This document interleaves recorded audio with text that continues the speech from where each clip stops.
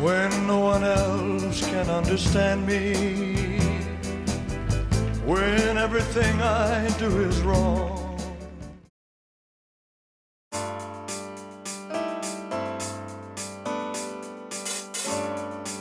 Welcome to the B'nai B'rith International podcast. I'm your host, CEO Dan Mariaschin.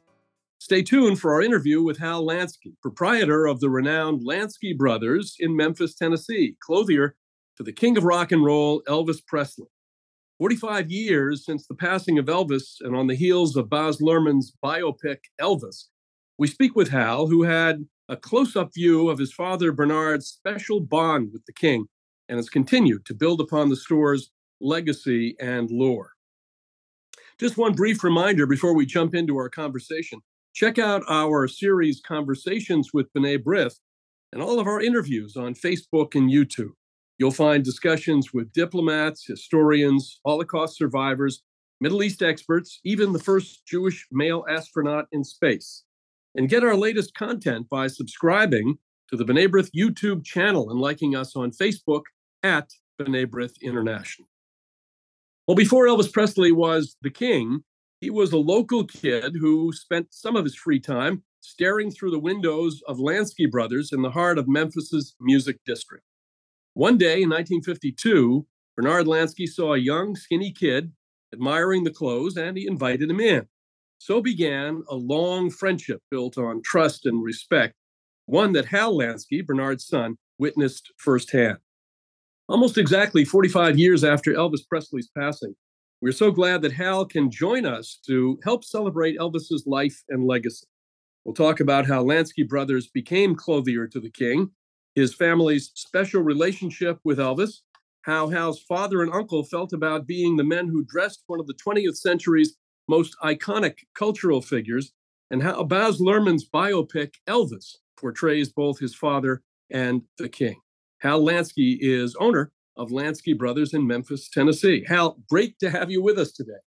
Thank you, Dan. Good to talk to you again. I think we talked probably 5, 6, 8, 10 years ago. But it's good to talk to you again. And, of course, you started this podcast out talking about this young man looking in our window.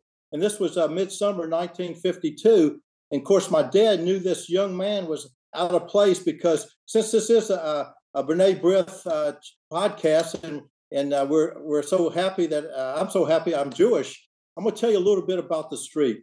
Okay, Beale Street was a rough and tough street.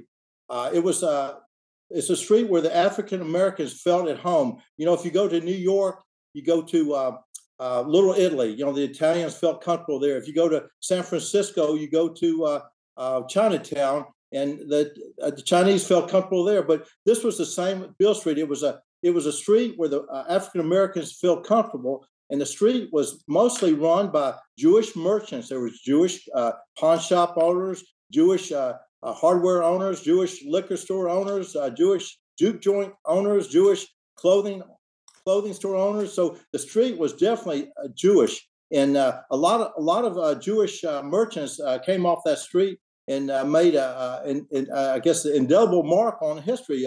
We had Abe Plow. Abe Plow's from Memphis. He's our local. Of course, he's been gone a long time. He had drugstores on Beale Street and turned out to be on Coppertone, St. Joseph Aspirants. There's another guy that came off of Beale Street. Jacob Goldsmith started the Goldsmith department stores, who eventually sold out to Macy's. And so there's been a lot of successes on Beale Street, but Beale Street was definitely a Jewish street. And it was fun to, as a child, I grew up on that street, and it was fun. It's like no other street I've ever seen. I guess it could be like Delancey Street a little in New York. It was fun. There was a lot of hustling. And if you walk down that street, it was like a carnival, because all the Jewish merchants, and my dad included, would pull you off that street and pull you in a store and try to sell you something. So you couldn't walk down that street without being hustled. So it was a hustle and bustle. So as you said, my dad saw this young man looking in the window, and this young man, my dad knew he was out of place because first thing, he was white, and he had slick, greasy hair, and it was just a young guy. And my dad invited this young man in. And this young man, I said, "Mr. Lansky, I don't have any money, but one of these days I'm going to come in and buy you out." And my dad said, "Don't buy me out, just buy from me." And my dad showed this young man a little respect, so they gained a little friendship. And Elvis was working. Well, of course, this young man turned out to be the greatest entertainer of all time. But he was working around the corner at the Lowe's Theater. He was an usher, and on Fridays when he got paid, he came in and he loved clothes. So maybe one Friday he'd buy a shirt for $1.95. Next week he might come in and buy a cap for 50 cents. And so this started continuing, and eventually he came in and said, "Mr. Lansky, I'm going to be on national TV."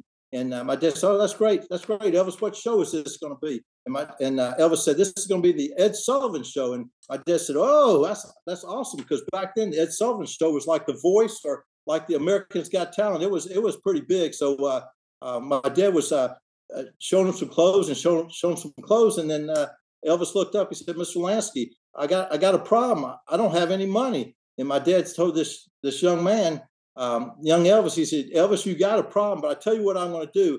I'm going to give you credit, but you better pay me back." And of course, Elvis has been paying us back 45 years after his death, because we're known as the clothier to the king, and people want to shop where Elvis shopped. But it's a fantastic story how this young man turned out to be the greatest entertainer of all time. And you mentioned the movie, and we were happy to be in the movie. We helped Boz and Austin Butler. They were in the store. His wife, Catherine Martin, came by the store, and we helped her, giving her some ideas. We like to take credit for the black and pink color combinations of the 50s. My dad flipped Elvis, taught Elvis how to wear his collar, flipped it up. But we helped them, but they did an incredible job on their own, and no way I could have done what they did. They were fantastic. I want to get back to the movie in a second, Hal, but let's go, if we can, and we'll come back to Elvis. Okay. But before there was Elvis, the Lansky brothers opened their first store on Beale Street in 1946, I think it was. Right. And they were kind of what we called, when I was a kid, we had an Army-Navy store, it's Army surplus after the war. And I, as a kid growing up in the late 50s, we had one of those stores in my town.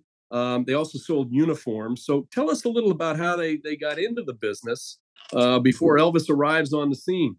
Okay, I'm sorry, I've jumped a little, but anyway, 1946, my dad and his brother were looking for a place to open up their business. So their dad loaned them $125 to open up a business, and they found a location at 126 Beale. This is the location that it started it all, because that's where we began. But when they got this location, they walked in the store, and the only reason they got the location, it was the man that owned the store, a Jewish fellow, Mr. Polsky. He was murdered in the store. So the store, nobody wanted the store because it had, I guess, bad vibes. So when they walked in the store, my dad, you knew my dad. He was a colorful guy, and his language was unbelievable. And I don't think I can use the words on this podcast, but he saw this stuff, and he said, "This is not me." And he threw all this stuff on the streets, and within hours, all the stuff disappeared. Ladies' rethrift, because Beale Street in the 40s and 50s, it was busy during the day and night, and especially on the weekends. So at that time, they didn't have anything to sell. But 1946, the war was over, and at that time, we had probably one of the biggest Army depots in America. Memphis is known as the America's distribution center. We had FedEx, so it's true back then. It was great to ship all over the world products. So they started buying Army cots, Army fatigues, paints, and everything imaginable. And then after a couple of years, it all dried up because everybody was pulling from the depot. So they needed something to sell. So my dad went to New York, and he brought in the latest fashions. He went to California, brought in California bell bottoms, and my dad used to love to dress his windows, and my dad called them the his lifesaver colors. Lifesavers, the coats and stuff were reds, greens, oranges, yellows, whatever. And this is what drew the clientele into our stores. We had a lot of church choirs, preachers, pimps, dandies, whatever you want to call them. They came in the store, and this is what started the business of loud, outlandish clothes. And of course, on Beale Street, all the other merchants were kind of jealous because they said the Lansky brothers would never make it selling all that stuff. And this is our 76th year in business. So 76 after the fact that they said the Lansky brothers wouldn't be in business, we're still going full force. And we have 4 stores in the lobby of the Peabody Hotel, and that's another Jewish story in itself. If you want to talk about that later, so. Well, I talk about a little about the clothes. You mentioned the pink and black and all the other color combinations, the lifesaver colors, as you called it. I did know your dad, and he was such a great. I could see he was a great salesman. Where did you made these clothes? Where did you buy these clothes? Did you design them? Did your dad go to the manufacturer and say, "Look, I need this or I need that"? How did that work? Well, back then, as they say in England, most of our clothes were off the peg. My dad went to New York. He would buy unusual things, and then, of course, when Elvis started getting a little traction, a little famous, he would have the manufacturers develop special stuff for Elvis. But most of it was off the rack, and we were it was an African American store. We didn't cater to the white clientele. It was strictly ethnic clothes, and the louder the better. It seems that your father really was very much, and your uncle, very much a part of Elvis's stardom. You played a role in this. People oftentimes don't think necessarily of clothes, although Elvis was very much connected to those kinds of clothes, and he was a fashion pace setter. Right. So at what point did your father feel, well, look, he's stratospheric at this point, and I'm really part of this fame. Did he talk about that? Right after the Ed Sullivan Show, Elvis was like a rocket ship. He reached stardom so fast; it was unbelievable how quick it was. And at that time, my dad knew that this young man was unbelievable. But it was a whirlwind trip. And can you imagine, Dan? Elvis did this in an era before social media, Facebook, and TV, really a lot of television and podcasts and stuff. But he traveled fast to stardom, and that's probably what was his demise. It came too quick. You talk about the Beale Street neighborhood and the Jewish merchants who are on the street. When I came down to Memphis and did some interviews about an article about Elvis and the Jews of Memphis, right, and had a chance to interview your dad, it was clear to me, after speaking to so many of these folks who were part of, not only those who were part of his intergroup, the Memphis Mafia, George Klein and others, but his dentist and the landlady in the beginning with the family, and Rabbi Fruchter and his wife, all very much a part of his being. He really comes across, and it comes across in the movie as well, that this was a guy who really was colorblind, and he was, in that sense, colorblind in terms of religion as well. That he had friends, he reached out, and this was a period in the South, in particular, where you had segregation. It was a period in which there was a lot of anti-Semitism in not only in the South but elsewhere. Did your dad feel the same way, that this is a guy who really is just open-minded to everybody? He had so many friends, and he had so many Jewish friends, and he was all over the board. He had African American friends. He saw no color, or and as far as my dad and myself, we never saw any anti-Semitism or racial against anybody. He was just a good guy, and he loved everybody. He was kind to everybody. Do you have any special? I know you have photographs. Do you have any special memorabilia that from that time that you still have in the archives or in the stores? We have a few things. Of course, hindsight, we should have had more, but we have a couple of coats Elvis wore, and back in Elvis shopped with us for 3 decades. He shopped with us in the 50s, and I tell everybody, that's the Lansky look is when Elvis looked his best. In the 50s, he was young and innocent. In the 60s, when he got out of the Army, he wore these tight continental suits, small skinny ties, small lapels. And of course, this is when he was knocking out all those movies in Hollywood. And then in the middle of the 60s, it came in with the mod look from Carnaby Street in London. So there was a lot of wide bell bottoms, big balloon sleeves, paisleys. And then his final decade is a decade of fashion that I hope never comes back, because everybody thought they were pimps, because this was the Superfly period, and they wore the long coats, and we were probably the only store in America that had a Jewish furrier putting on fur collars and fur. Mr. Lazaro, I had a minute to thank Mr. Lazaro, putting on fur collars, mink cuffs, and hats on them, and for all the pimps and all the brothers, and of course Elvis fit right in there. He loved that look, and if you look at Elvis's final decades, you can see him wearing a lot of the Superfly coats. But anyway, he shopped with us. We do not take credit for the jumpsuits. The Vegas years, we did introduce him to some jumpsuits in the early '60s, but the Lansky look is early '50s. That's when he looked his best. Well, it's a look that really is the kind of eternal, because I know that again, with each new generation, as Elvis is rediscovered, and particularly now with the movie, people look for that kind of clothing. We'll talk about the movie just a minute. Baz Luhrmann's biopic Elvis, which was released in theaters 45 years after Elvis's passing. It's still in theaters now. It portrays your dad and Elvis, and Lansky plays a very central role in the movie. Of course, Austin Butler portrays Elvis, and you mentioned earlier, I'd seen the photo of you and Baz Luhrmann and Austin when they visited the store. Give us your take on how that relationship, how the Lansky relationship is portrayed in the film.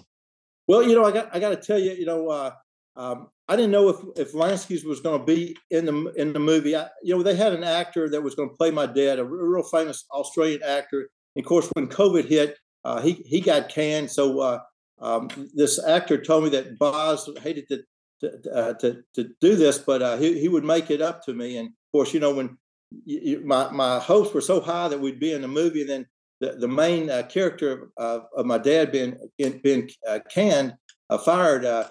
It's like somebody let the air out of my balloon. So anyway, when I saw that movie, I just couldn't believe that we had so much time in the movie, so much signage and stuff. And I knew at that time that myself and my daughter, Julie, who is third generation, I knew at that time we worked every day to keep my dad's legacy going. And when I saw my dad and the Lansky's building and a business featured in the movie, I knew at that time my dad's legacy was validated. And it was very emotional for me, Dan, very emotional. But it was a great movie. And, you got to admit, Elvis was a talent.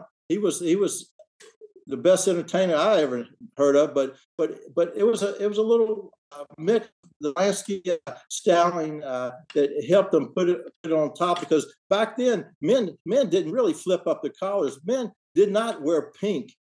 Men, they just didn't dress that way, and he was kind of known as a outsider or a weird dude, But he had the look and he had the talent, and that was a winning combination. So, I just can picture. I think I was in the second grade. I must have been. And my sister, we lived in New Hampshire. My sister went to Boston for some reason, one of my older sisters, and they saw Love Me Tender, which was 1956. And they passed out to every kid who came to the movie. They gave a photograph of Elvis. I can just remember, I remember taking that picture. She didn't know I took it, and I took it to school, because even then, even young kids had heard about Elvis. And it was that look and that music, that combination that really did propel him forward. I want to ask you, Hal, what are you most proud of when it comes to your family's role in Elvis's lore? The movie, of course, now it memorializes it forever, because that movie's going to be around forever. But over the years, you've had so many important entertainers who stopped by your store, because it is part of that story. Right. You and I were just talking before we began the podcast about James Burton, the great guitarist who was Elvis's guitarist, who Elvis says, "Play it, James." Right. In The Wonder of You. I mean, what a great guitarist.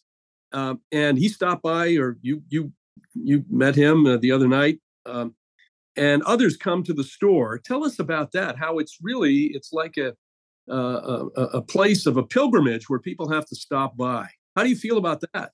Well, every day people ask me if you walk in our stores, it's lined with guitars by famous people who's been in our store, and every day people say, Hal, who's your famous entertainer? Who's your famous entertainer? And I say, once you met Elvis Presley, it's all downhill. Yeah, I got some favorites, but people come to Memphis. They want to eat, sleep, and breathe where Elvis visited. So they want to shop with his clothier. And we're just fortunate we have a business, and like I said earlier, this is our 76th year in business, and the greatest joy I have is keeping my dad's legacy along with Elvis's legacy alive. I mean, we come in, we treat people from all over the world as family. We take time, we talk to them. We're just a constant. We've been a constant part of the Elvis world. It's all a piece of puzzle, and I'm glad to be a piece of the puzzle. But we're there. We're consistent. We try to just do the best we can and take care of the people when they come in. Well, visit Lansky Brothers at the Peabody Hotel in Memphis, Tennessee, or learn more about the Clothier to the King at LanskyBrothers.com. Hal, we really appreciate your being here today, sharing your family's incredible connection to Elvis Presley. Here's to another 76 years and beyond. It's been a real pleasure seeing you again. Thank you. From your mouth to God's ears, Dan. Thank you. And it's always good to see you again. And if y'all are in Memphis, come by. We do have a beautiful website, LanskyBros.com. And I don't know if there are times up, but I want to show you, we do have a beautiful a Lansky history book. This book has been 75 years in the making. And with the new Elvis movie that's bringing the next generation into the fold, we have a new book. It's called a new children's book, Children of All Ages. Come on in, young man. And it's a beautiful book to get that youngster into the Elvis fold. Well, that's great. Thanks again, Hal, for joining us today. If you're looking for more of our programming, visit our website, b'nai to listen to all of our conversations, podcasts, and live interviews. A big thanks to Hal Lansky for joining me. And as always, thank you for listening. If you like what you hear and you're in a podcast app already, tap the subscribe button to follow us. You can also listen to the show via the B'nai B'rith website. For my guest, Hal Lansky, and for B'nai B'rith, I'm your host, Dan Mariasch, and talk to you again soon.